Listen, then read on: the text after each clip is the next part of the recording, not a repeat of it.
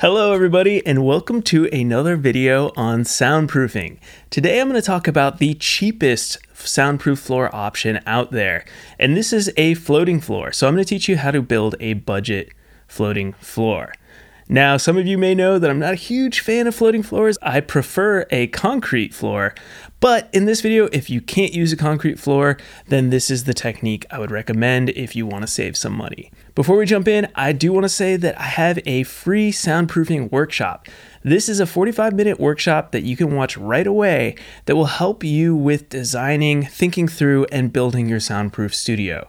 So if you're interested in checking that out, just go to soundproofyourstudio.com/workshop. That's soundproofyourstudio.com/workshop. All right, let's dive into how to build a budget floating floor. First, I want to say that before we jump into how to actually build this floating floor, I always give my little spiel about why I think concrete is better.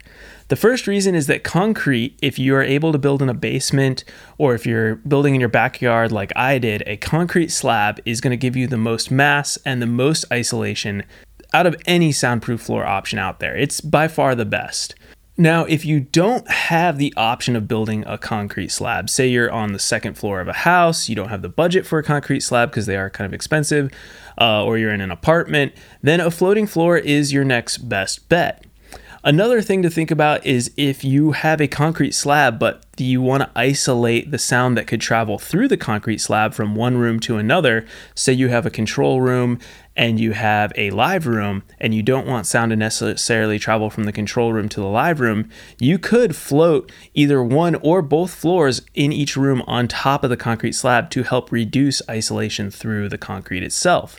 Now, I will say that isolated concrete slabs are the best option for this scenario, but they're expensive and hard to design, and you need to find someone who knows how to pour an isolated concrete slab. So these are all factors you can think of before we even dive into how to build a floating floor. And I always want to say this because as the person who's teaching you about soundproofing, I don't want to lead you astray and just say, oh, definitely build a floating floor. That's not always the best option. But if it is, let's figure out now how to actually build this budget floating floor. So the first thing you're going to do is if you have a plywood floor or if you have a concrete slab, either way, you're going to lay down a layer of rigid fiberglass insulation. I prefer Owens Corning 703, and I would recommend you get the thickest amount you can, maybe the 4-inch option or 2 layers of 2-inch, because you want it to be springy and you don't want it to compress all the way down to the floor when you have the weight of all your gear and everything in the studio. So first, we're going to lay down a layer of Corning 703. The next thing I would do is lay down 1x4 strapping boards or sleeper boards. These are just going to sit in a regular pattern, maybe every 16 inches on center on top of your insulation. And then you're going to use them as a way to screw in the 2 layers of 5/8 inch drywall, which I'll talk about next. So we're going to lay down just a pattern of boards across the insulation that will hold the floor in place. Next, you're going to add the 2 layers of 5/8 inch gypsum board. Now, this is the heaviest gypsum board that usually most manufacturers will sell, and this is a crucial part to your soundproof floating floor. The reason is that it adds a ton of mass, a ton of weight, which is necessary to stop the frequencies from coming through your floor. So we're going to screw those into the sleeper boards that you lay down.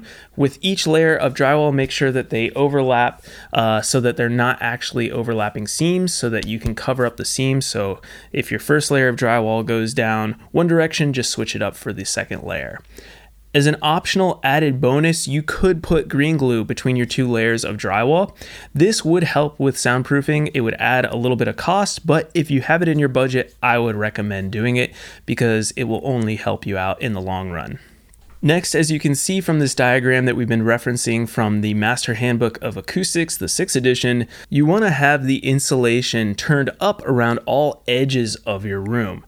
This will make sure that none of the actual flooring is touching the outside structural walls. This is super important because we're essentially trying to isolate the floor from every surrounding structure, and the main thing that's doing that is your rigid fiberglass. So you can see in that diagram we have the fiberglass turned up Next, you would add your finished floor. So this could be any type of finished floor. I would recommend a hardwood engineered floor or just a hardwood floor, or you could lay down a laminate floor. It's really up to you and your budget with what you want to use, but it won't affect the soundproofing whatsoever. So then you want to leave a little bit of a gap from the original floor and the turned up fiberglass.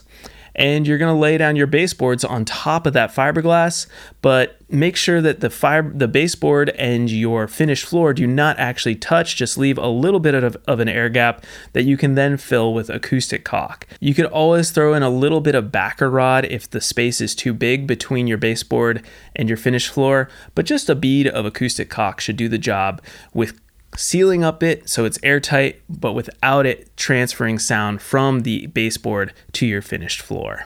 So that's pretty much it with your budget floating floor. This is by far going to be the cheapest floor option. Pouring concrete is extremely expensive, so if you want to go this route, it is always an option. It does have drawbacks of not necessarily soundproofing and isolating the low bass frequencies as well, but it should help with some of the mid to high frequencies in your studio. I want to say if you're accumulating knowledge and watching tons of videos and maybe watching more of my other videos, definitely check out that soundproof workshop at soundproofyourstudio.com/workshop.